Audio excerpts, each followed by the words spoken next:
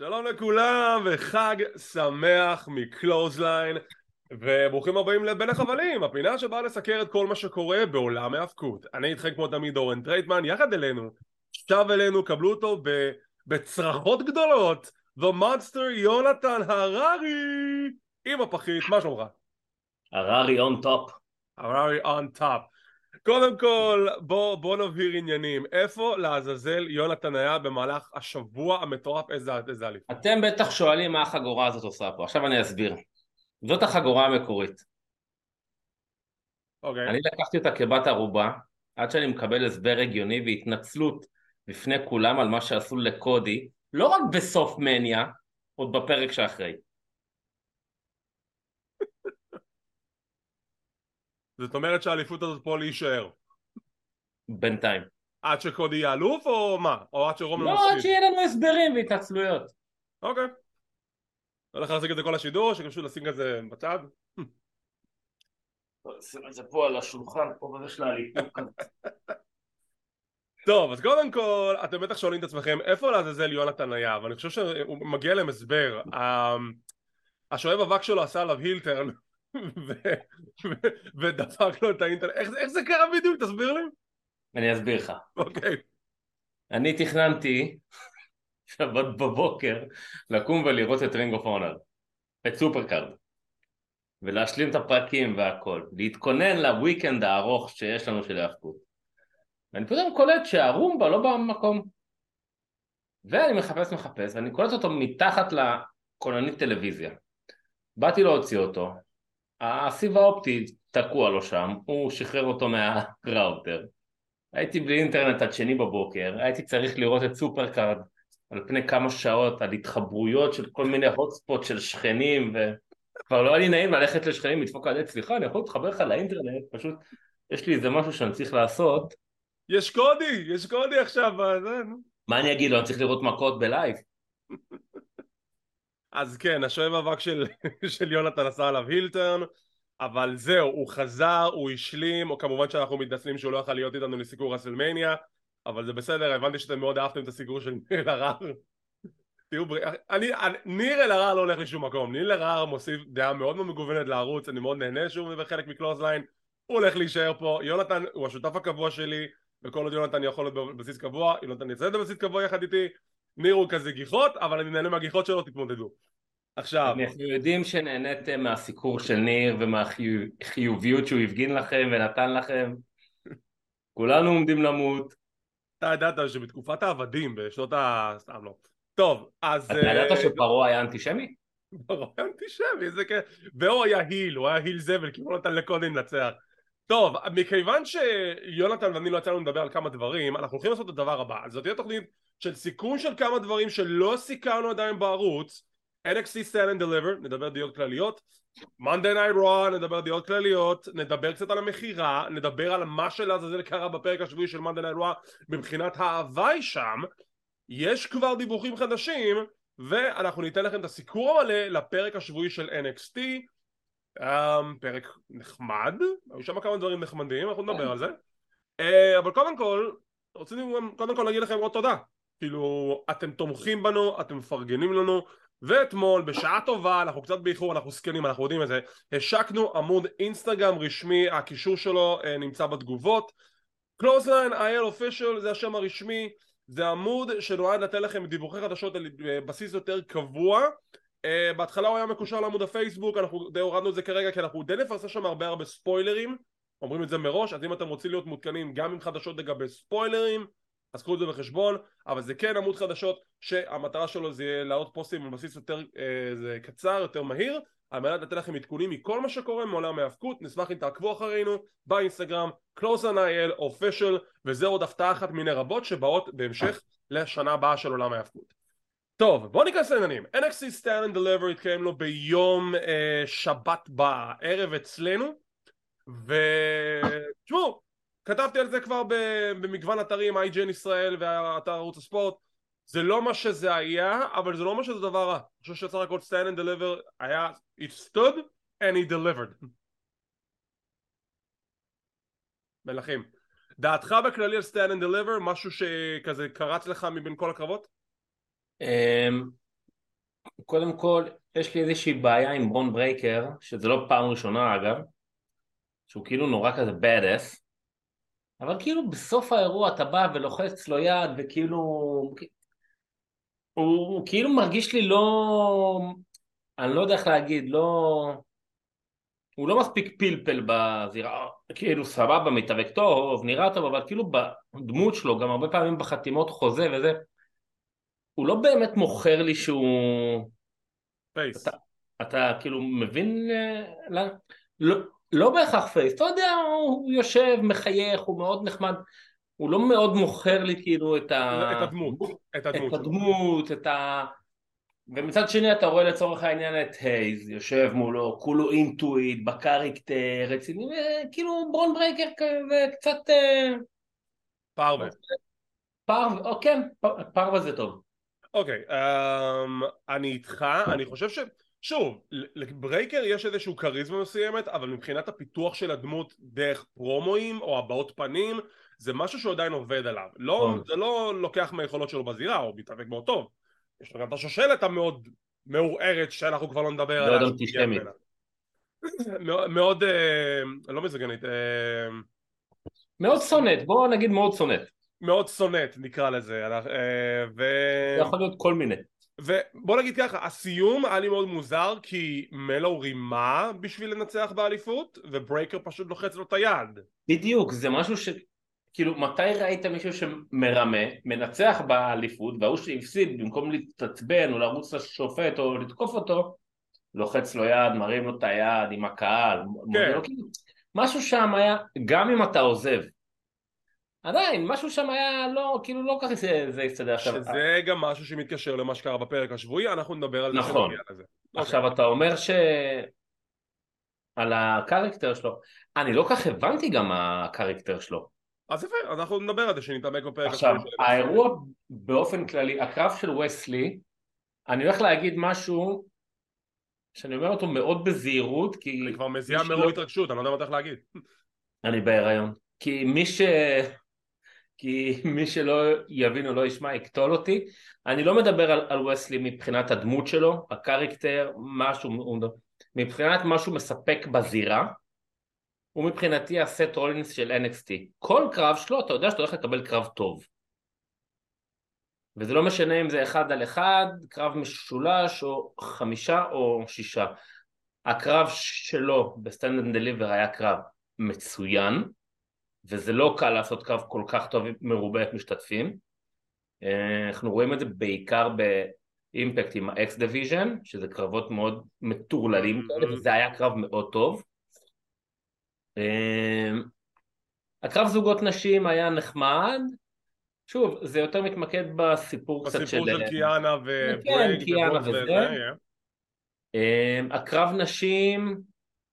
הקרב נשים של החגורה קצת היה לי מוזר, כי לא הבנתי עדיין מה קורה עם רוקסי, כאילו מאיפה היא חזרה, למה היא נעלמה, לא באמת נתנו גם אני איזשהו לא הבנתי. לא רגיוני הבנתי את על זה בכלל. הסיפור. אני מרוצה שאינדי זכתה, למרות שגם היא הדמות שלה קצת פרוולי.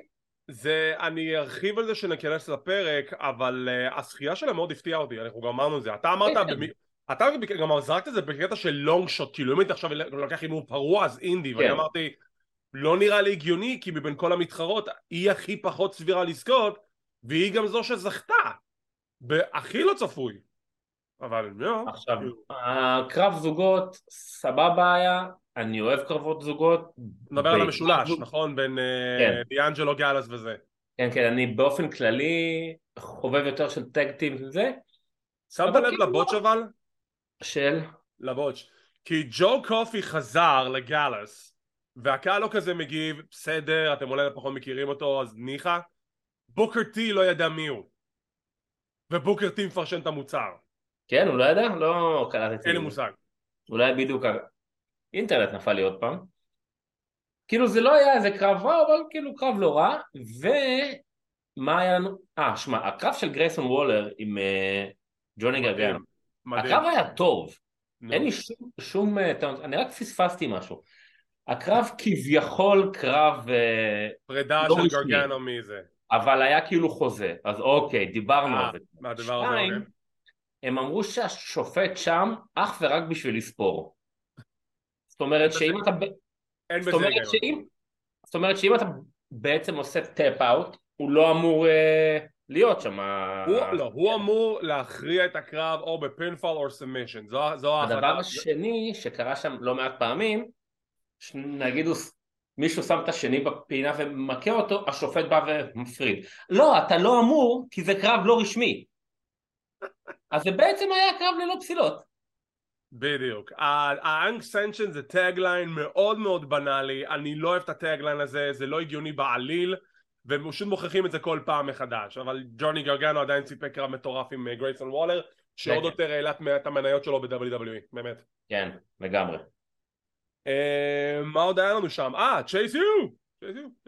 זהו, צ'ייס יו זה קרב, אני מודה שגם זה וגם הקרב זוגות נשים קצת דילגתי עליהם. בוז! בוא'נה, אבל מה, צ'ייס יו הסיפור הכי גדול, יש לנו את דוק הדסון, שכביכול כמעט בוגד בצ'ייס יו עובר כן, עשה להם כאילו בוגד בהם. ובסוף הוא נשאר פייס, אז כאילו מגניב, אני בעד. עכשיו זה מגניב, וגם אני... דרך אגב, ג'אגר ופאולר, the Young Veterans, כביכול ביקשו את השחרור שלהם מ-WWE, זה, בהתחלה מלצר דיווח שהם קיבלו את זה, עכשיו זה כזה עומד באוויר, יכול להיות שיחזיקו אותם כבני ערובה, אז נכון עכשיו הם או לא שחררו לגמרי, אבל הם בכיוון החוצה, או שהם פשוט יהיו בלימבו שהחוזה שלהם מסתיים, אני מקווה ששחררו אותם, כי למה להחזיק אנשים בכוח?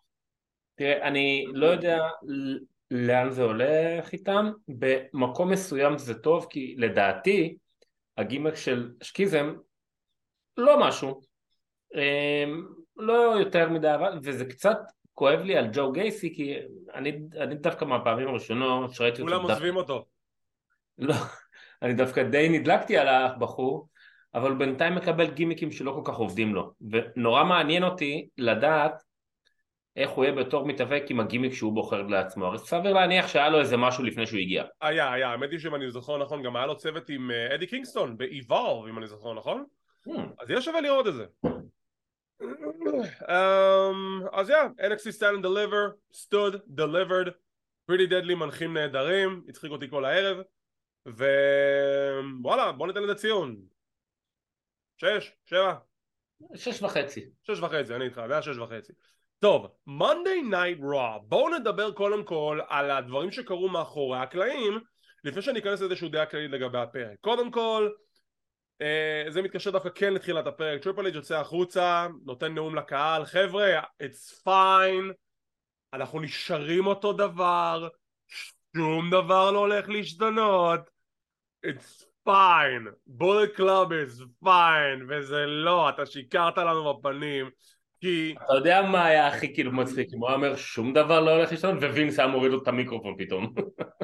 לא, כי בגלל שהוא עשה את זה, הוא ספג את כל ההיט, אתה מבין? הוא ספג את כל האש החיה שהמעריצים שלחו, כי היה קארד מתוכנן שפרסמו חלק ממנו, לפי מה שהבנתי למאנדי נייט רוא, גם היו דיווחים לגבי מה פחות או יותר הולך להיות, וכשעה וחצי, שעתיים לפני תחילת התוכנית, אפילו עד 45 דקות לפני תחילת התוכנית, מישהו ישב בקהל מאחורי שולחן המפיקים, והם רואים שהם מקבלים את התסריטים, 3 פעמים החליפו לו אותם בפרק זמן של איזה 45 דקות.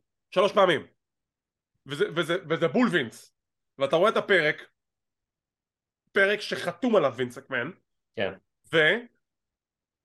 אוקיי, מצד אחד, אם מסתכלים על קייג' מאצ'ס, זה האתר שהצופים מדרגים, הפרק המדורג הכי נמוך בהיסטוריה, מבחינת האוהדים, אבל ברייטינג זה דווקא רייטינג מאוד מאוד גבוה, כי זה היה ראש אחרי רסלמניה. כן, אבל זה כאילו מאוד שקרי, כי ברור שזה יהיה מאוד נצפה, כי כולם רצו לדעת מה קורה עם קודי ורומן ובלה בלה בלה וזה, אז ברור שזה יהיה מאוד נצפה. הנה, אני גם ישבתי, ראיתי את הפרק, שאל אותי מה הייתי עושה אחרי הפרק, זורק את הטלוויזיה החוצה, אבל... Trending worst raw ever, fire Vince McMahon, זה ממש כאילו מפוצץ עכשיו את הטוויטר, ואתה יודע מה נגיד את זה עכשיו, אנזו אמורי, זוכר אותו? ברור. My name is אנזו אמורי. יש לי אפילו בובת פופ שלו עם ביג קס. הוא ציטט את הדבר הבא, לאחר מה שקורה עכשיו עם וינס, עם פייר וינס מקמן, גם במהלך הפרק של NXT היה צ'נטים של פייר וינס, עכשיו אני לא ראיתי את זה, אבל שמעתי שזה היה, יש הרבה דיבורים ברשת שכאילו מישהו, שהם עשו את זה, אבל כנראה ש-WWE ערכו את זה או חתכו את זה באיזושהי צורה או דרך, כי זה לא מופיע בשום מקום, אבל יש הרבה דיבורים שזה כן היו צ'נטים של פייר וינס במהלך הפרק של NXT, לא נתקלתי בזה. אנזו אומר, הוא אומר את הדבר הבא: The greatest mind the business has ever known, getting buried on Twitter, none of the people burying him online are billionaires. It's a brilliant merger, great for sports and entertainment in general.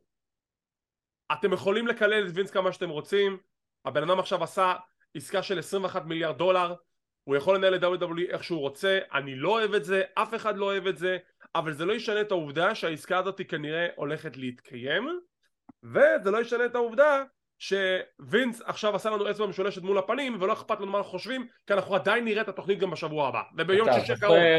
אתה זוכר אתמול או שלשום שכתבתי משהו שווינס הוא גאון מרושע, וניר אמר לי מה גאון בו, אז זאת בדיוק הייתה הכוונה שלי. וינס בסופו של דבר דואג לעצמו, המוצר הזה זה הבייבי שלו, הוא רוצה לעשות כסף, לא מעניין אותו אחרים, הוא סוג של נרקיסיסט. וינס בגדול עשה את שלו. זהו, אבל זה הקטע, אתה השגת את הכסף, למה אתה עדיין מתערב? אתה בא ואומר, אוקיי, בהתחלה הוציאו אותך, חזרת בשביל להגיד אני רק מוכר את WWE, ואז חזרת להגיד לא, אני רק בראש מועצת המנהלים, לא, אני רק משגיח מרחוק, לא, אני רק מקים פה בוטקה ליד, מקים לי לשכה ליד השולחן של רוע, ואז עכשיו תוז לי מהדרך, אני עכשיו מנהל את העניינים, כאילו למה? ואל תשכח שאחד הדיווחים שהיה את כל המתפוצצות של המחירה, שדיברו על ערב הסעודית ובלה ובלה, שהיו המון דיווחים שהוא מציע את התנאי למחירה שהוא נשאר בעל הבית כאילו, והרבה לא הסכימו.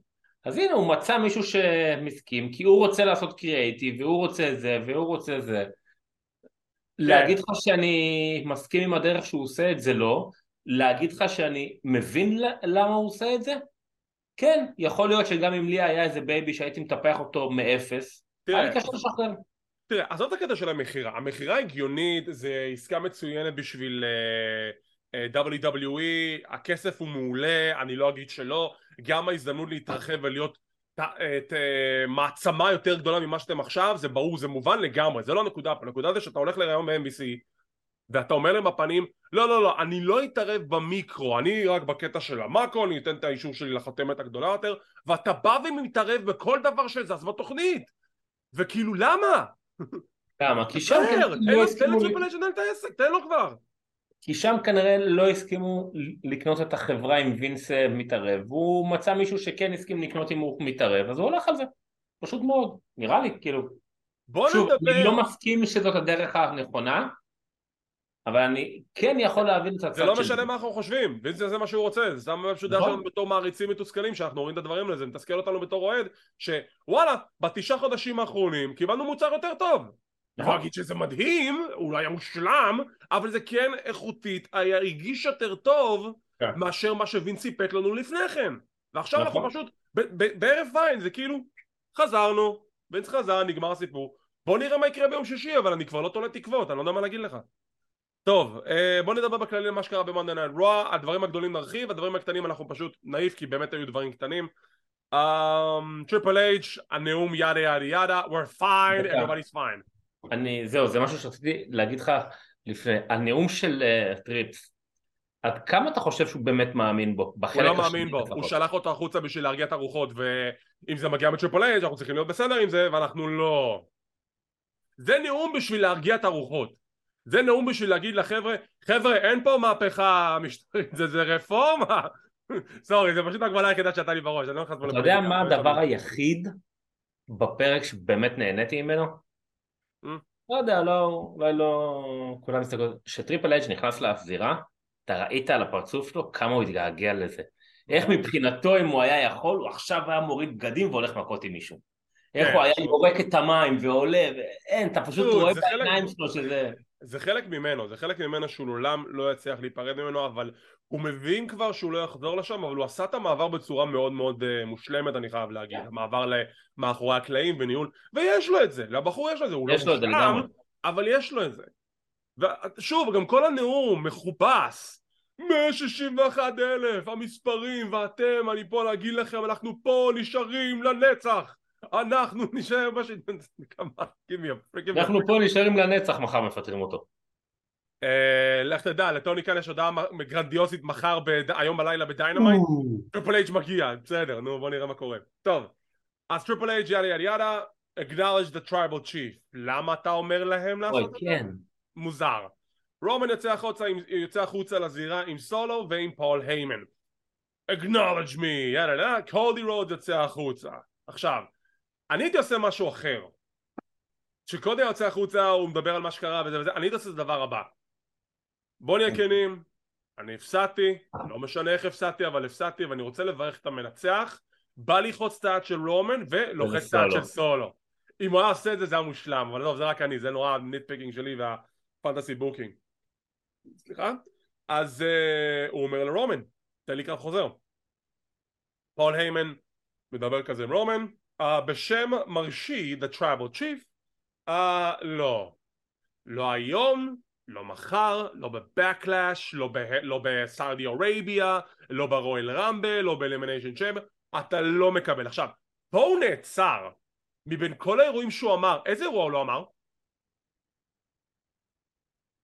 סמרסלאם הוא אמר? הוא אמר סמרסלאם. אני אקצר לך. נו. הוא לא אמר רסלמניה. וכאן I'm making a prediction, that's not a spoiler. למה? אבל הוא אמר את כל האירועים חוץ מרסלמניה? חוץ מרסלמניה. I'm making a prediction. אני אומר את זה כאן ועכשיו, יכול להיות שאני לא הראשון, אבל אין לי בעיה עם זה. רומן ריינס הולך לשמור על האליפות עד רסלמניה 40, ולדעתי הכיוון הזה קרב חוזר שלו ושל קודי. הם הולכים לגרום לקודי לעבור משוכות לאורך השנה הזאת, בשנה הקרובה, רק בשביל להגיע לקרב חוזר מול רומן בפילדלפיה, רסלמניה 40, ושמה אולי סוף סוף תסתיים כהונת הטרור של רומן ריינס. ככה אני רואה את זה. הוא עכשיו אמר לך את הסיפור בפנים, בפנים הוא אמר לך את זה. מצוין, טוב מאוד שיעשו את זה, אני בעד, אולי ככה גם הם יגרמו לי להפסיק לצפות במוצר. עכשיו הקטע מצחיק הוא זה עכשיו הקטע המצחיק הוא זה שאני חסיד של ניו ג'פן פרו רסלינג. ניו ג'פן פרו רסלינג זה long term storytelling, והפייאוף מגיע אחרי שנים. הסיפור של טצויה נייטו לקח לו 6 שנים עד שקיבלתי לעשות את הסיום על מיוחד. וזה נפתחה לו עין? כן, טוטה איבושי לקח לו יותר מזה. אז אתה יודע, בשבילי להתלונן על משהו ש-WWE עושים, על שאני כבר רגיל על הבסיס קבוע במשהו אחר, זה נורא צבוע מצידי, ואני מודה בזה, זה משהו צבוע. הקטע זה שכשאתה רואה WWE מרגילים אותך למשהו מסוים, מרגילים אותך שרסלמניה זה הדבר הגדול, המסיבה הגדולה ששם כל החלומות מתגשמים. רסלמניה צריכה להסתיים בטון חיובי, והיא לא. היא הסתובבה בחצי חיובי, עם הלילה הראשון, אז אמרו טוב, הלילה השני כבר לא אכפת לנו. וזה כאילו... תראה, אני מבין את מה שאתה אומר על ה-long term storytelling, ואין לי בעיה עם זה, כי גם אני פחות רואה את יפן, מקבל את זה פה ושם ב-AW, אבל בסדר, או באימפקט נגיד, אבל שהסיפור המרכזי זה סמי זיין, שכולם בטוחים שזה הולך עם רומן ריינס, ואז אתה מקבל את הטוויסט שזה בכלל סמי וג'יי, והסיפור הזה עובד טוב, ואז אתה מקבל הקרב זוגות, וקורה שם את מה שכולם מחכים, ואתה מקבל את הקרב אליפות, והסיפור נבנה טוב, והקרב אליפות כולם מעורבים בו, סולו, והאוסוס, וסמי, וקודי, קווין, ואז אתה מקבל את הסוף הזה, אז כל מה שתעשה עכשיו מעבר, זה מסטיק, זה בכוח, זה יהיה לא מעניין כבר, כאילו...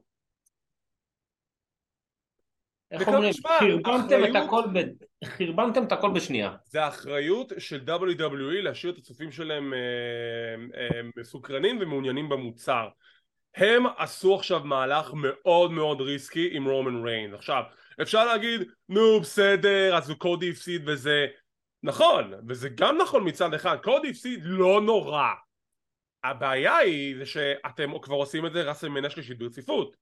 והשאלה האם באמת יהיו את הצופים שיהיה להם את הסבלנות להגיע לרסלמניה 40 עם הציפייה הזאת שרומן הוא הפיינל בוס, הוא אף אחד לא נורא לנצח אותו, או שכיסחתם כבר את כל הגיבורים שיש, שהם עכשיו צריכים לבנות גיבורים מאפס. כאילו, דיברנו על זה, מילה זה נשאר, וזה נראה כאילו שכבר הסיפור הולך להיות שפירוק הבלאדליין, היו פה רמזים, אנחנו נדבר על זה מזריז בהמשך, אולי יהיה קרב נגד סולו, אולי יהיה קרב נגד ג'ימי, אולי יהיה קרב נגד ג'יי, שיפרק את כל הבלאדליין לבד, אולי קרב נגד הרוק אני לצורך העניין. אני לא רואה את הרוק בתור הבחור שינצח את רומן ריינס לדעתי, אני לא חושב שמגיע לו את הכבוד הזה, זה צריך לבוא למישהו בפנים. אם זה קודי פשוט הבחור הנכון בזמן הנכון, אם זה לא הוא, תבנו לי מישהו שכן מתאים לרגע הזה, אני מחכה לראות את זה. אם באמת לוקחים את זה עכשיו כל כך רחוק, אז יש מצב שהצופה היחיד שיהיה ברסלמניה זה רב רוזנברג. והי, שני דברים בנוגע לזה. אחד, אם באמת יפתחו את זה כל כך הרבה זמן, לא יפתיע אותי אם יבנו את ברון ברייקר או אוסטין תיאוריה או גאנטר לקחת את זה. שתיים, הסיום של מניה, לדעתך זה הסיום שהיה מתוכנן כל הזמן? כן, לפי כל אתרי החדשות והדיווחים שנתקלתי בהם, ההחלטה התקבלה כבר לפני מספר שבועות. קודי מעולם לא היה צריך לזכות באליפות. אוקיי. גם אם מדברים על תכנון מקורי של וינס, קודי בכלל לא היה בתמונת האליפות. עוד דיבורים שיהיה לו קרב נגד ג'ון סינה לצורך העניין. תראה, בכל מיני קבוצות וואטסאפ וזה, כולם מדברים, אין מי שיקח לו את האליפות. עכשיו, אחד הדברים היפים בענף הזה, שאתה יכול לקחת עכשיו מישהו ולתת לו פוש מטורף, שוב אם אתה יודע לעשות את זה נכון, ובחודש חודשיים לבנות מישהו ולהפוך אותו למפלצת. עכשיו יש ב-WW מי שיעשה את זה, שוב צריך לבנות נכון, אבל כן, הבעיה זה מביא אותנו למצב עם רומן ריינס שכבר אנשים לא רוצים לראות אותו. לא, אני נגד, זה לא הנקודה הקהל שלא רוצה לראות אותו זה קומץ, ואני מדגיש שזה קומץ כי זה מאוד מאוד לא נכון, כי אם אנשים לא רוצים לראות אותו, רסלמניה לא הייתה נמכרת, אירועים אחרים לא נמכרים. לא, בגלל הסיום שהיה עכשיו. זה לא הנקודה שלא רוצים לראות את רומן, זה לא הנקודה שיש משהו אישי נגד רומן, לא, נגד הדמות. זה הנקודה הזה שהקהל של WWE הורגל לקבל סוף שמח, וזה מרגיש שאנחנו לא מקבלים את זה פעם אחר פעם עם רומן ריינס, כי זה נבנה כבר איזה 3 פעמים לפחות, שזה היה נראה כאילו היה לכם את הרגע הזה, היה לכם אותו, דרו מקנטייר, סמי זיין וקודי, ובשלושתם כאילו אתם לא עושים לנו את זה, וזה הקהל עניין שכאילו לאבד אימון בסיפור, וזה הנקודה. כאילו רומן, הטרייבל צ'יף זה דמות מדהימה, חד וחלק, לקח להם 8 שנים למילותיו של קודי להגיע לדמות הזאת, וזו דמות שהיא כל כך טובה והיא עם הסטורי ליין הכי טוב של השנה, וזה סטורי ליין שכבר נמשך 3 שנים, והשאלה היא כאילו אתם כאילו יכולתם להוציא אותנו להראות את האנד גיים באיזושהי נקודה כזו או אחרת, החלטתם שלא, בפעמיים זה איכשהו הצדיק את עצמו, פעם השלישית זה היה כאילו אמור להיות גלידה, וזה לא. בוא נגיד שהם צריכים לכם לעשות משהו מאוד מאוד טוב בשביל שאני לא כבר אראה את רומן ריינס על המסך ואני אגיד אוי נו די אין לי כוח כבר. בדיוק, אני רוצה לדעת עכשיו מה הצעד הבא, אתם רוצים שאני אשאר? בואו תשכנעו אותי להישאר. בדיוק. כן, אנחנו נשאר בכל מקרה, אנחנו מסקרים את זה, אבל עדיין כאילו בתור צופה מהצד, אני אומר כאילו, אוקיי, זה הסיפור שאתם מספרים לי? What's the end game? אני ממשיך לראות, אוקיי, אני רוצה עכשיו לראות את כל היקום ה-MCU, מה השלב הזה, איפה הקרב הסופי? בוא נראה. טוב, אז כמו שאמרנו, קודי, רומן, רימאץ', אין רימאץ'. קודי אומר, טוב, אין רימאץ', סבבה, אבל שמע, זה הראש אחרי רסלמניה, בוא נעשה משהו גדול, תן לי קרב זוגות. גם ככה סולו פה, בוא אתה וסולו, נגדי ונגד שותף. פול היימן מדבר עם רומן, אומר לו, אתה יודע מה? הנה הדיל. תבחר שותף, אבל מי שמסכים להיות שותף שלך, לא יכול, הוא קודם כל צריך לדבק ברסלמניה, ושתיים, זה מישהו שאם הוא בהנחה והוא מסכים, לא יכול לאתגר לעולם את רומן על האליפות האוניברסלית הבלתי מעורערת, כל עוד רומן ריינס הוא אלוף. זה הדיל. לא הבנתי למה זה חייב להיות מישהו ממניה, כאילו מה היה הקטע בזה? כדי שלא מגיע מישהו טרי, זה הקטע. אוקיי. שהגיע מישהו שגם כן לספה קרב אתמול והוא מגיע קצת עייף לדבר הזה. והסיפולציה השנייה, אם אתה עכשיו, מישהו שמסכים לו את השותף של קודי, לא יכול לקבל הזדמנות על האליפות, וברוק לסנר יוצא החוצה, ואני כזה, אוקיי, טוב, בוא נראה לאן זה הולך. אף אחד לא ציפה לזה, ברוק לסנר מסכים, ובוא נזנק כבר לסוף התוכנית, אנחנו נדבר על מה שקרה בפנים בין לבין. ותוך כדי התוכנית רומן כזה שואל את פול היימן, אתה ידעת שברוק לסנר יהיה פה? מה טראבל צ'יף? אני לא ידעתי, אתה יודע, הוא יוצא לשנת החורף שלו, אני לא יודע מה קורה איתו, אני לא רוצה את החיים האלו, אתה הצד אותי מהחיים האלו מהטראבל צ'יף. טוב, אין בעיה, אנחנו נקצח אותו במיין אבנט, אין לי בעיה, נקצחתי אותו בעבר, אני אעשה גם עכשיו. סולו, קודי אומר שאתה לא מוכן למיין אבנט, אנחנו נראה לו שאתה מוכן למיין אבנט. מגיעים למיין אבנט, יש כניסות, קודי מקבל את ה... ואחרי שמסיימים להציג את קודי רודס, ברוק לסנר משמיד אותו. צנזורה, beats the list of קודי רודס. והרנט הכי מצחיק שאי פעם נתקלתי בו זה של בריין אלוורז, שהוא בא ואומר במשך 3 דקות and he beats him and he beats him and he beats him, והוא מכסח אותו והוא מכסח אותו והוא מכסח אותו 10 דקות. כל הסגמנט של ההקעה של קודי 10 דקות. שמע, הוא השמיד אותו שם. למה? מה אתם רוצים ממנו? זה מה שאתה מקבל שאתה הולך ל-AW ומקים חברה נגדנו. זה אשכרה נראה ככה, זה אשכרה נראה כאילו וינס התעלל בקודי על זה שאתה יעשת לעזוב ולעשות שם עצמך, כאילו. ועכשיו, גם מה הסיפור? איזה אינטרס יש לברוק לכסח את קודי? כי אלא אם כן הוא עובד עם רומן ריינס, ושזה גם לא הגיוני. מה שאמרת על וינס שהוא מתנקם בו, מת קרדונה, אם אתה מקשיב לנו, אל תחזור. תשאר in this God. תשאר באינדי גאד. אני לא יודע, כאילו, יש לחשושים, אני מדגיש לחשושים ושמועות, גם פרסמנו את זה באינסטגרם, שאולי יהיה קרב בין קודי לברוק בערב הסעודית. טוב, כאילו, זה דרך לבנות את קודי שיהיה יריב אמין בשביל רומן. כאילו, ברוק היה עכשיו אמור ללכת לשנת חורף שלו. יותר אמין ממה שראינו שהוא עשה איתו במניה? ברוק עכשיו עשה ריצה של 1.5 שנה בפאזה הכי טובה שאי פעם הייתה לו, הכי מהנה שהייתה לו מזה שנים. אני לא יודע מה להגיד לך, לא יודע, אין לי כיוון, אין לי. תראה, לבנות את קודי, לא יודע אם היה צריך, בנו אותו טוב, הוא נתן אחלה קרב עם רומן. שוב, זה קרב שכקרב עצמו היה קרב מדהים, הסיום היה מחורבן. זה הקטע, כאילו אתה אומרים, אוקיי בוא נבנה אותו, למה? אבל הקהל מרגיש שהוא כבר מוכן, מה אתם... בדיוק. ולגבי ברוק לסנר, אתה אמרת את זה בול. 1.5 שנה האחרונה שלו, גם אם הוא היה בא 2 דקות מיקרופון והולך, הוא היה כל כך טוב. נכון. עכשיו, אני תמיד אהבתי את ברוק לסנר, מהתקופה שהייתי מוקב אחריו גם ב-UFC וזה. כיף לעקוב אחריו, במדיות, בזירה, הכל. לקחתם אותו עכשיו, וכאילו, זרקתם את זה. בשביל מה? מה אני אגיד לך? טוב. משמה, אומאס ניצח את אלייס. אין מה להגיד. קפי קלי מראיינת את בד בני, ריי מיסטריו בזירה אומר שהעניינים שלו עם הבן שלו לא הסתיימו. אוסטין פירי מגיע, ניצחתי את ג'ון סינה, יש לנו קרב נחמד שלו עם ריי מיסטריו. בסוף דומיניק ודמיאן פריסט מתערבים, אוסטין פירי מנצח. עם הסיום הם תוקפים את ריי מיסטריו ואת בד בני, שדמיאן עושה את הצ'וקסלם על בד בני דרך השולחן. LWO, אנחנו נשמור עליך ריי, לא היו בכלל באזור. אז מה הטעם? עכשיו, הצ'וקסלם לבד בני, בד בני הולך להיות המנחה של בקלאש בפורטו ריקו.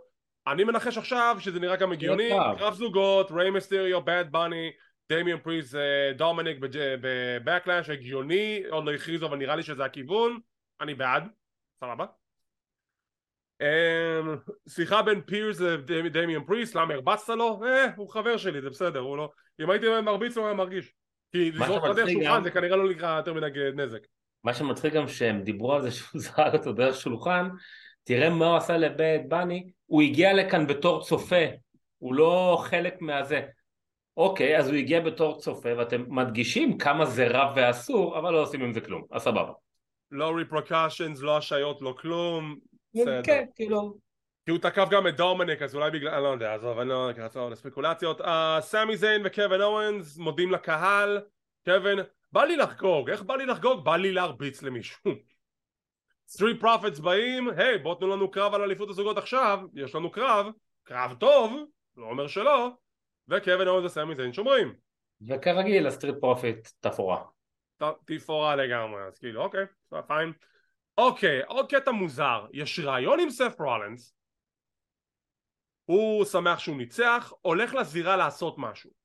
הוא הולך לזירה, יש הפסקת פרסומות, זה פחות או יותר הקרונולוגיה, אני לא זוכר את הסרט המדויק, אבל שים לב לזה, במהלך הפסקת הפרסומות, יש כבר סרטונים בטוויטר, שניגשים אליו מההפקה, הוא כזה נראה כזה, לא מבין מה קורה, מה מסתבר? שינו לו את הסגמנט, לא יודע מה הסגמנט המקורי אמור להיות, בסוף קיבלנו שהוא פשוט הולך אל הקהל, sing my song, והוא פשוט הולך. עכשיו אם אני ראיתי את הסרטון הזה, אני ראיתי את הסרטון הזה פעמיים, אני חושב בשתי זוויות שונות, לא רק שהיה לו פרצוף שהוא לא מבין, אני חושב שבאחד מהם גם ראו אותו עושה את האצבע. זה, אני כאילו... עכשיו תראה, זה, מישהו אמר לי, אין, אבל זה, יש בלטמים, דברים קורים. לא, יש בלטמים, אבל שמישהו עושה פרצוף ועושה לך את האצבע, זה לא בלטם. זה שבאת ושאמרת לו ברגע האחרון, אתה עושה עכשיו את מה שאני אומר לך. זה לא בלטם. רעיון עם לאשלי, מדבר על זה שלא היה לו קרב ברסלמניה והוא עצבני, ברונסון ריד בא לאתגר אותו, דווקא זה יכול להיות מעניין. ואז מוסטפא עלי מציק ללאשלי, זה מוביל לקרב ביניהם, לאשלי מפרק את מוסטפא עלי. קרב. ביאנקה מודה לקהל שתמכו בה לאור כל השנה הזאת, ריה ריפלי יוצאת החוצה, ומתישהו אני אלחם נגדך. מתישהו. לא עכשיו, לא בבקלה, מתישהו. ויוצאת מהזירה, יש לה סטרדאון עם רקל, רסלמניה 40 חותמת על זה. והקרב הבא, ליב מורגן ורקל רודריגז, נגד דאמג' קונטרול בלי ביילי. ביילי התחילה, אני כבר מדבר על זה בהמשך, אבל ביילי לא הייתה שם. המנצחות ילחמו נגד בקי וליטה שבוע הבא לאליפות הזוגות. ליב מורגן ורקל רודריגז מנצחות. יש רעיון עם בקי בהמשך, עם טרש ועם ליטה. בואו נראה מה יקרה עם זה. התכנון המקורי בכלל היה אמור להיות קרב משולש שבו הזוכה תילחם נגד ביאנקה. לא זוכר מי היו מתחרות, אבל זה התכנון, שינו את זה לקרב הזה. יש כזה כסח בין גייבל למקסין על אוטיס, מאחורי הקלעים כזה. מיז בדרך לזירה, מעצבן אותו שתקפו אותו 480 פעמים ברסלמניה לאורך הסופש הזה. נמאס לו מההפתעות, מקבל עוד הפתעה בדמותו של מאט רידל. היי, ברוס בק. אולי הדבר הכי טוב בפרק. והוא מכסח את מיז, יש להם קרב בשבוע הבא. Yeah, that's it. ומה שקרה במיין איבנט. 3.5. פשוט 3.5. זה פרק פח. אני לא אוהב חצאים, אני אלך על 3. אתה יודע מה, אני איתך ב3. זה פרק פח, ומאז ש-WWE החליטו להדגיש בעצמם את הראש אחרי רסלמניה, לא היה פרק אחד טוב. אני לא צוחק איתך. הראש אחרי רסלמניה איבד את הטעם שלו בגלל ש-WWE יודעים להרוס את זה לצופים. אני לא מרגיש כבר פרק ממש טוב של דרו אחרי רסלמניה. אני לא זוכר כזה פרק טוב של דרו אחרי רסלמניה כבר במהלך 3-4 שנים האחרונות. ובשביל אלו שמתכננים על רסלמניה 40, תשקלו טוב אם אתם רוצים ללכת לראש אחרי רסלמניה, כי זה לא נראה כאילו שזה הולך להיות תוכנית טובה. נכון. אז מה הטעם? תראה, זה מצחיק איך בהאבקות ישר הכל נהיה נורא גרנדיוז וזה. היה את הקטע עם האליט ועם CM פאנק, אז ישר דיברו על A.W. שהכל מתפורר שם וזה זה וזה זה. היו מדי פעם קטעים באימפקט, דיברו אז גם, ופתאום בא לך WWE שהכל היה טוב ויפה, ונראה שדווקא הם הכי יציבים, מתחילים לדבר על מחירה, הסיום של קודי במניה, יום למחרת הפרק המזעזע הזה, סט רולינס, זה, ואתה כאילו אומר, איך כאילו ב-48 שעות פירקתם הכל? ביילי פתאום לא מגיע, כאילו... וינס, 48 שעות, איך פירקתם הכל פתאום? זו התשובה שלך, וינסנט קנדי מקמן, זו התשובה שהכל התפרק, זו הסיבה, לא יותר מזה. עכשיו, ביילי ציצה כל מיני טוויטים במדיה החברתית על כך שהיא אולי עוזבת, אני לא יודע כמה זה קונקרטי, קוטה אמרה לה שהיא אוהבת אותה, ולא יודע מה קרה שם, היא הייתה אמורה להיות ברוע, כאילו באמש שלישום, זה יותר נכון ברוע, והיא לא הייתה. יש כבר דיווחים ששני כוכבים שוקלים בכובד ראש, הם לא ציינו שמות אבל אני אדגיש את זה, שני כוכבים ב-WWE שוקלים בכובד ראש אם לעזוב, במידה והמצב הנוכחי של וינס מקמן שהוא חוזר לשלטון בצורה מלאה ימשיך. עכשיו אני לא יודע במי מדובר, מספר אתרי חדשות דיווחו על זה, ואני כן רואה שנכון שיש בזה איזשהו אמת, כי אני לא חושב, כאילו מבחינת הדיווחים הכוללים, המוראל על הפרצוף, המוראל על הפנים מאחורי הקלעים ב-WWE, אף אחד לא שמח שחזרו למשטר של וינס, אף אחד לא שמח ששינו את התוכנית 850 פעמים לפני שבכלל לא לשידור, וזה מוציא הרבה תסכולים מהאנשים. יש שניים מודדים ששוקלים באמת לעזוב, ויש גם כאלו שאומרים, אתה יודעים מה, אני אשאל לי עוד איזה חודשיים בחוזה, 3 חודשים, אני אשרוד את זה ואני פשוט אלך. תראה, הבעיה פה, 2 בעצם. 1, קודם כל NXT יכול להיפגע עוד פעם. 2, כי וינס לא מאוד מת על זה. 2, ב-WWE, בגלל שווינס אוהב טייפקסט מאוד מסוים, גם ככה אתה בדרך כלל רואה רק אותם בפרקים, אז תחשוב שעכשיו כל מיני כאלה, כמו לא יודע מה, כמו מוסטפא עלי וגייבל וכל מיני כאלה אומרים, אוקיי, אני לא מתאים לי, אני עוזב.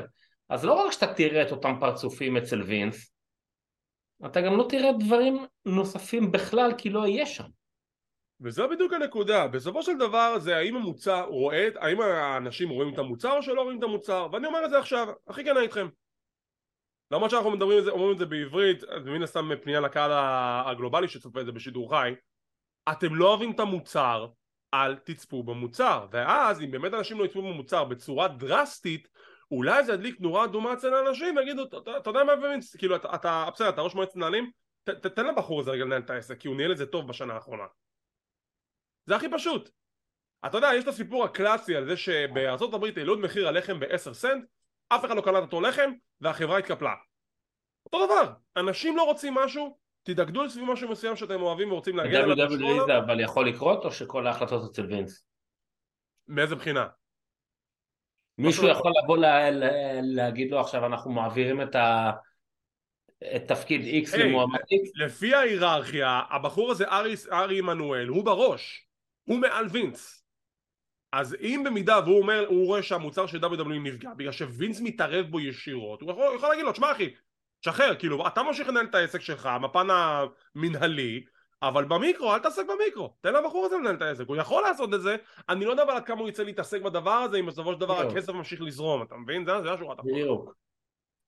טוב, זה היה הפרק של NXT, בואו נדבר, סליחה, זה הפרק של רוע, בואו נדבר עכשיו על הפרק של NXT, התחלה חדשה, שנה חדשה, במרכאות בעולם ההפקות, אינדי הרדוול יוצאת החוצה, הקהל עף עליה, אינדי רסלינג, והיא אומרת שהיא שמחה שתמכו בה, היא שמחה על הפרגון, על האהבה, היא רוצה לתת את הקרב הראשון על האליפות לרוקסן פרז, כי היא האלופה הקודמת. זוהי סטארק יוצאת החוצה לצעקות של בוז, והיא אומרת שהיא רוצה את הקרב הראשון, הקהל שונא את זה. זוהי סטארק נראית טוב. זוהי סטארק נראית מצוין, והקהל לא רוצה את זה. כן, זה כאילו האמת קצת תפתיע אותי, כי להפך, כאילו, דרך אגב, זה שאינדי פתאום הפכה להיות פייס, לא, אינדי הייתה פייס, היא לא... היא הייתה תוקפת. היה כזה טווינר, נכון, היה כזה קטע של טווינרין, מילה עם אורקסן, אבל בסופו של דבר, עצם העובדה שהקהל ממש שנא את הרעיון של זוהי נגד אינדי, ואז אינדי אתה צריכה להסביר להם למה זוהי זה כן הבוקינג של היום, זה היה מאוד מוזר, הקהל עשה כאילו טרן על הקטע שזוהי תהיה טוענת לכתר והם רצו את רוקסן. מוזר לי. טוב. כן, זה לא היה כל כך ברור. אז זה היה מאוד לא ברור, אז זה למעשה הקרב המרכזי שלנו לעכשיו, של זוהי סטארק ואינדי הרדוול, זה יקרה נקצרה בהמשך. הז'קט של זוהי, אחותי, מה נסגר? חצי זה עם שרוול, זה בלי שרוול. אגב, אתה אומר הז'קט של זוהי, שכחתי להגיד, היה במניה, או שזה היה איפה זה היה? שהיה שתי זוגות נשים לבושות כאילו, או שזה היה ברו עכשיו? ברו, עם דקוטה מה היה עם דקוטה ועם... דקוטה והיא, או נגד מי הם היו? נגד רקל ורקל. לא שמת לב שארבעתן היו לבושות כמעט אותו דבר? לא שמתי לב כל כך. לא ראית את זה? לא. תבדוק את זה אחר כך. אני אעיף על זה מבט. אז זה יהיה קרב שיתקיים בהמשך. בשדה התעופה, בדרך הביתה, וסלי מדבר עם אקסיום, ואקסיום אומר לו, אחי, תן לי קרב, נו, די. אני רוצה קרב אחד על אחד, תן לי קרב. וסלי, טוב, בסדר. אז אחרי כל זה, אחרי קרב המחומש, אתה בסוף כן נותן לו את הקרב אחד על אחד? בסדר. קרב הבא, משפחת דיאנג'לו נגד פריטי דדלי, ושני דברים. קודם כל, הקרב היה ממש כיף. כן. פריטי דדלי כל כך טובים, ושתיים, למה פריטי דדלי עדיין ב-NXT? מה עוד נשאר להם לספר? הם עשו הכל, הם זכו באליפות הזוגות פעמיים, תעלו אותם. נגיד לך, אני גם הייתי בטוח שאחרי סטנד אנד דליבר הם מנחים והם יעלו. עכשיו, לא רק שלא העלו אותם, אני גם לא מבין עכשיו אם הולכים להעלות אותם, אז למה נתנו להם לנצח גם? אז מה, הם יישארו? הם לא יישארו יודע. שם עד שיפתחו את NXT אירופה? כאילו, מה? ישמע, NXT אירופה זה יכול להיות מעבר מאוד הגיוני בשבילם, כי ב-NXT כבר הם עשו הכל, אין להם סיבה להישאר כשיש כל כך הרבה שדות אחרים לשחק בהם, נקרא לזה. אבל לא יודע, סתם מוזר לי, כי כבר כאילו, זהו. לדעתי דובר על NXT אירופה שהוא כבר היה אמור להיפתח לפני כמה חודשים, אבל... לא, הם דיברו על זה ש-NXT ייפתח אולי לקראת סוף שנת 2023 או אפילו 24, נראה לי 2023 סוף השנה, זה הכיוון של מה ששון מייקלס אמר בזמנו. אוקיי.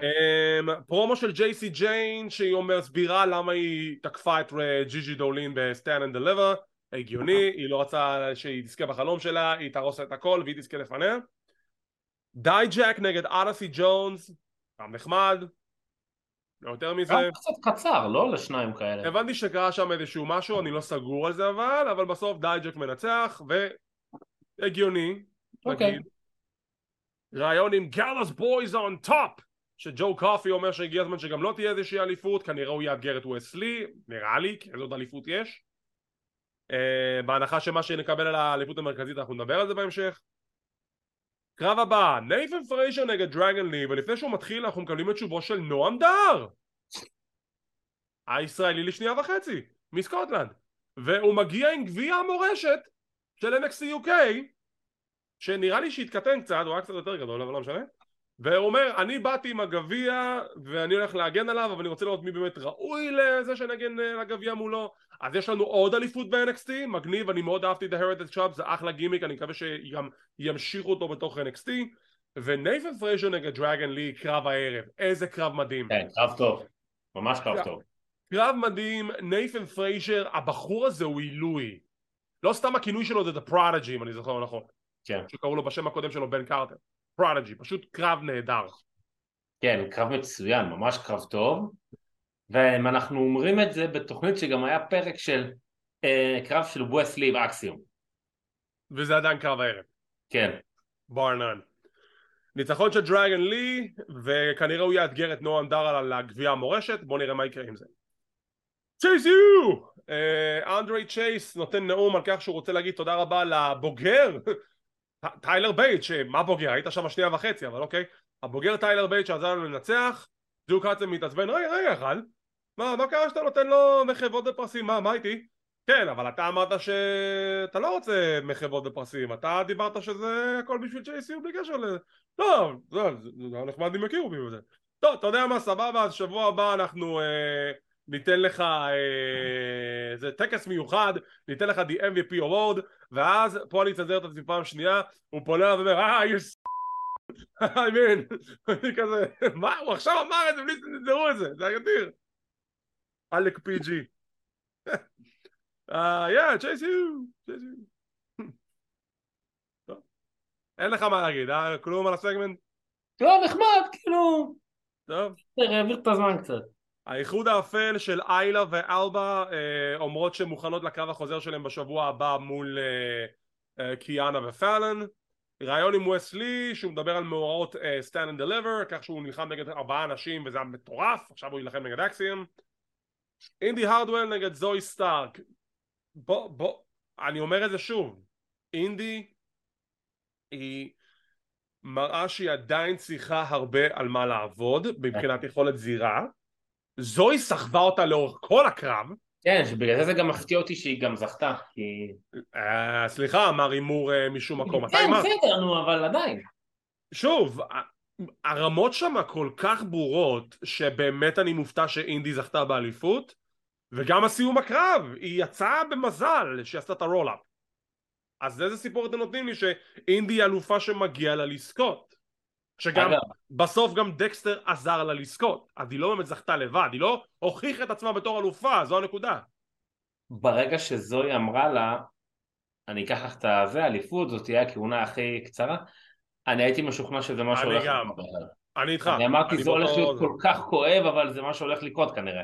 זה ממש הרגיש לי ככה, ובסוף לא, אינדי שורדת, עם סיום הקרב טיפני סטראון מסמנת לה שהיא הטוענת הבאה לכתר, שמשום מקום קורה ג'ייד סוף סוף חוזרת, תוקפת את אינדי הרדוול ומכריזה אני אהיה האלופה הבאה, יש לה סטייר דאון עם טיפני, ולאחר מכן היא מדברת בחניון של NXT, תיזהרי גברת מסוכן שם, ויש לה סטייר דאון עם ליירה ולקיריה שלא שכחה שהיא חייבת לפיוד, אז יא. אני נכנסתי הרבה בקורה ג'ייד. הרבה. אבל החזרה שלה עכשיו, מבחינת מעולה. המראה לפחות, זה נראה כבר הרבה יותר טוב. תקשיב, המראה היה טוב, הדליברי היה טוב, הפרומו שלה היה טוב, רואים שהיא השקיעה בכישורים. משהו שם משתנה לטובה, כן. אני רציתי להגיד משהו קודם, אבל אתה פשוט רצת עם זה, אני מתנצל. על הקרב שהולך להיות בשבוע הבא של הזוגות נשים. כי עוד לא דיברתי על הסגמנט בהמשך, שאנחנו נתעמק עליו, אבל בסדר, לא, נדבר. אמרת, מיילה לא, דון נכון, נגד... אבל יש עוד סגמנט בהמשך שקשור לזה, אבל בסדר, בוא נדבר על זה אוקיי, עכשיו. סבבה. זרקת, בוא לא, לא, נדבר על זה תמשיך, עכשיו. תמשיך, אתה תמשיך, חושב שאני תמשיך. סתם מערבב בדברים, נכון? תמשיך. אני אוהב להציג לך, זה כל כך כיף. די, נו, אני יודע שעכשיו התגובות ירשמו לי, אל תציג לי יונתן, בסדר, נו, זה חביבי. לא, תמשיך, אני לא אגיד כלום, תמשיך. אתה יכול להגיד, אבל זה הקטע הבא. קיאנה רבה עם ג'נסן, עם ברוקס, ופאלן ובריגס אומרים לה, היי, אבל את בוגדת בו, והוא אומר לה, מה, את בוגדת בי? היא אומרת לה, לא, אני לא בוגדת בך, אנחנו פשוט לא אקסקלוסיביים. אנחנו בכיתה י' בני 16 אתה לא נתת לי את הבעד מחויבות, אז זה לא רשמי. אומייגאד, אז היא כאילו, ברור שהיא מכילה אותו לוקשים, ואז היא כזה הולכת, ופאלן ובריגס אומר כזה, אנחנו מנסים להגן עליך, אתה מבין את זה? לא, אל תתערבו לי בחיי האהבה שלי, תחזרי. זה כל כך גדול, שטותי וגדול. ובשבוע הבא, כמו שהם ציינו, פאלן וקיאנה ילחמו על אליפות זוגות הנשים בקרב חוזר מול אלבה פייר ואיילה דון. מה רצית להגיד? שהוא עכשיו רושם מעריב לנוער שלום, סתם, אנחנו תמיד מדברים על הזוגות נשים, גם במיין רוסטר וגם פה, שהן לא מקבלות מספיק, אז גם פה הן מקבלות את הקרב, הפוקוס לא יהיה על החגורות, אלא על הסיפור של שתיהן בכלל, והחגורות הם אביזר נלווה, נכון. בדיוק. אני כן שמח שלפחות יש את הפוטנציאל של אלבה ואיילה כן להיות צוות טוב, וקודם כל בוא נראה שבחים לאיילה דון ואלבה פייר. אלבה פייר היא האלופה הראשונה בהיסטוריה שזוכה גם באליפות הנשים של NXT UK וגם באליפות זוגות של הנשים ב-NXT. אליפות ראשונה לאיילה דון, ויש את הכיוון, כאילו הם כן יכולים לבנות מחלקת זוגות נשים טובה יותר ב-NXT מאשר ברוסטר הראשי נקרא לזה.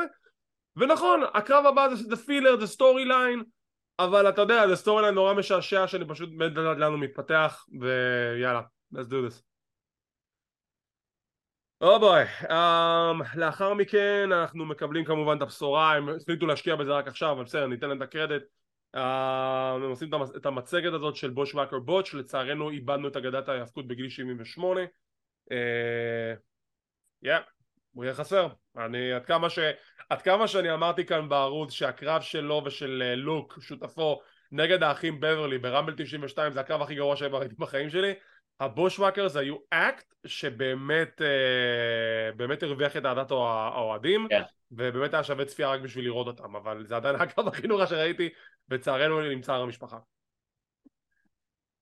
אייבי נייל נגד טיינם פקסלי שבגדה בה לפני איזה כמה שבועות ורק עכשיו אנחנו סוגרים את הסיפור הזה. טיינם לקחה שיעור מרנדי אורטון רק עם רסט הולדס, ואייבי נראית מצוין, שבסוף היא גם מנצחת את טיינם. מה עושים עם טיינם? אין לי מושג. לא יודע, אבל אייבי נייל היא פיזית היא נראית טוב, ובזירה היא מצוינת כי היא באה מרקע של MMA והיא גם משתמשת בזה בזירה, וקצת חבל לי שלא עושים איתה יותר. היא צריכה קצת יותר עבודה בקטע של הטרנזישנינג, אבל כאילו מבחינת מעבר למעבר של מהלך למהלך, יש דברים שנראים טוב, יש דברים שנראים פחות טוב, אבל עדיין אני חושב שאולי עכשיו זאת תהיה כאילו הבנייה של IV9, אולי עכשיו יבנו אותה לכיוון של אולי אפילו קרב אליפות אחד, לא יודע אם היא תזכה באליפות, אבל משהו קצת יותר מעבר למה שהיה. או שווינס יעשה לה בוקינג נגד אומאס. וינס לא עושה בוקינג ל-NXT, אז זה נורא הצחיק אותי שגם היה צ'אטים של פייר את וינס ב-NXT, אבל סבבה. סליחה? רעיון עם איליה דרוגונוב שמדבר על ההפסד שלו, וון וגנר מגיע להתעמת איתו, איליה אתה רוצה להילחם? let's go, מה אתה רוצה להילחם? let's go. והמנהל של איליה מיסטר סטון, לא, המנהל של וון, מיסטר סטון ניגש לוון, אומר לו תקשיב, אתה רוצה את הקרב הזה? אתה תקבל את הקרב הזה, אבל אני אומר לך עכשיו, אם אתה מפסיד, אני ואתה גמרנו. ובשבוע הבא נקבע קרב, איליה דרוגונוב, וון וגנר, אם וון וגנר מפסיד, רוברט סטון הולך, הוא עוזב אותו. מה הוא עשה איתו עד עכשיו? לא עשה איתו כלום. אבל... לא, הוא כן כזה בהתחלה, כן היה שם איזשהו משהו, אבל וון אף פעם להקשיב לו. והאם אנחנו בעצם נראה את המהלך של רוברט סטון עובר לרוסטר הראשי, אולי מתחבר בחזרה לצ'לסי גרין? אולי? לא, זה יכול להיות נחמד. אני מקווה, כאילו, כי רוברט סטון זה מישהו שאני חושב שהוא יכול להיות הרבה יותר, והפכו אותו למשהו שהוא הרבה פחות ממה שהוא חשב שיכול להגיע אליו מבחינת הדמות. הוא התחיל כדמות של היל מאוד, עם הרבה פוטנציאל, הפכו אותו לבדיחה קומית שזה כביכול צוחק על טוני קאן, ואז ניסו להחזיר את הרצינות, וזה סוג של כזה נעלם שם איפשהו. אז הנה. אני גם לא רואה דרגונוב מפסיד לו, כאילו. אני גם לא, אבל נראה. גם כאילו בוא, אתה אומר לו, אני המפלסת הכי גדולה, אני זה. אתה ראית את הקרב של דרגונוב נגד גנטר? כאילו, על מה אתה מדבר? וסלי נגד אקסיום בקרב, זה היה קרב טוב, פשוט לא קרב כמו שחשבתי שיהיה, שיותר טכני מאשר מהלכים אוויריים ומהירות, נכון.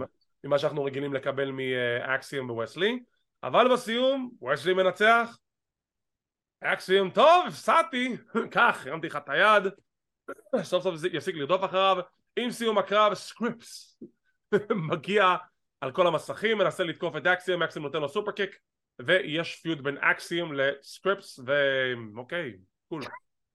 לפחות עושים מזה משהו, אני יודע. that's it, אין לי משהו להוסיף.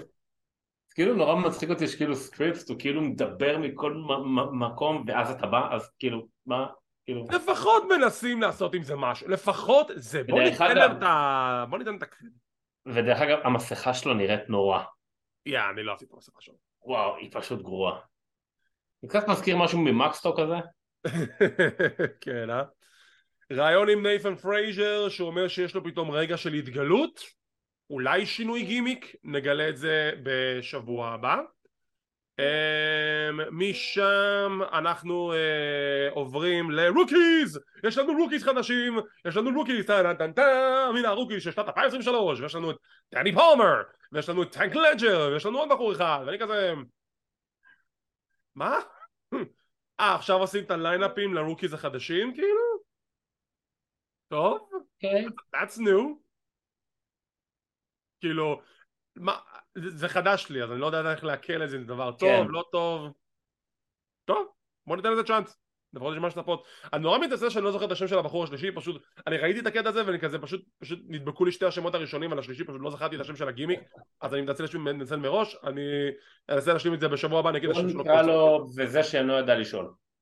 לא, אני בדרך כלל מאוד משתדל להיות מדויק בדברים האלו, לפעמים אני גם נופל בכמה שמות, אני מאוד משתדל לתקן את עצמי. והגענו לסגמנט המסכם. קרמלו הייז, אלוף NXT החדש עם טריק וויליאמס, the champ is here, the him era.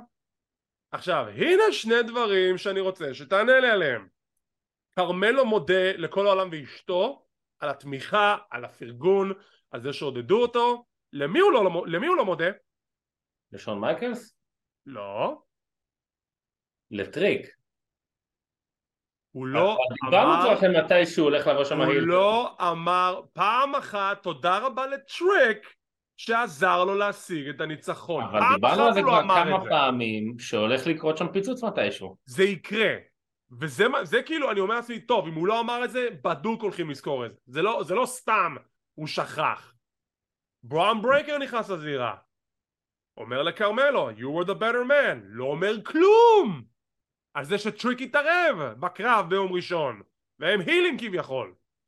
הוא מברך את קרמלו, לוחץ לו את היד, מרים לו את היד לעוד ניצחון, ואז הוא תוקף אותו, ברון ברייקר turned heel, וקרמלו הוא פייס, והוא תוקף גם את טריק, וספיר ומה שאתם רוצים, הקהל צועק בוז, והדבר היחידי שעובר לי בראש זה, איך הוא היל אם הם דפקו אותו מהתואר. כל הסגמנט האחרון היה מאוד מאוד מאוד מוזר. כי כן. קודם כל מה שאמרת על טריקס. 2, דרך אגב אני שוב מציין שהקטע של הים זה פשוט גאוני.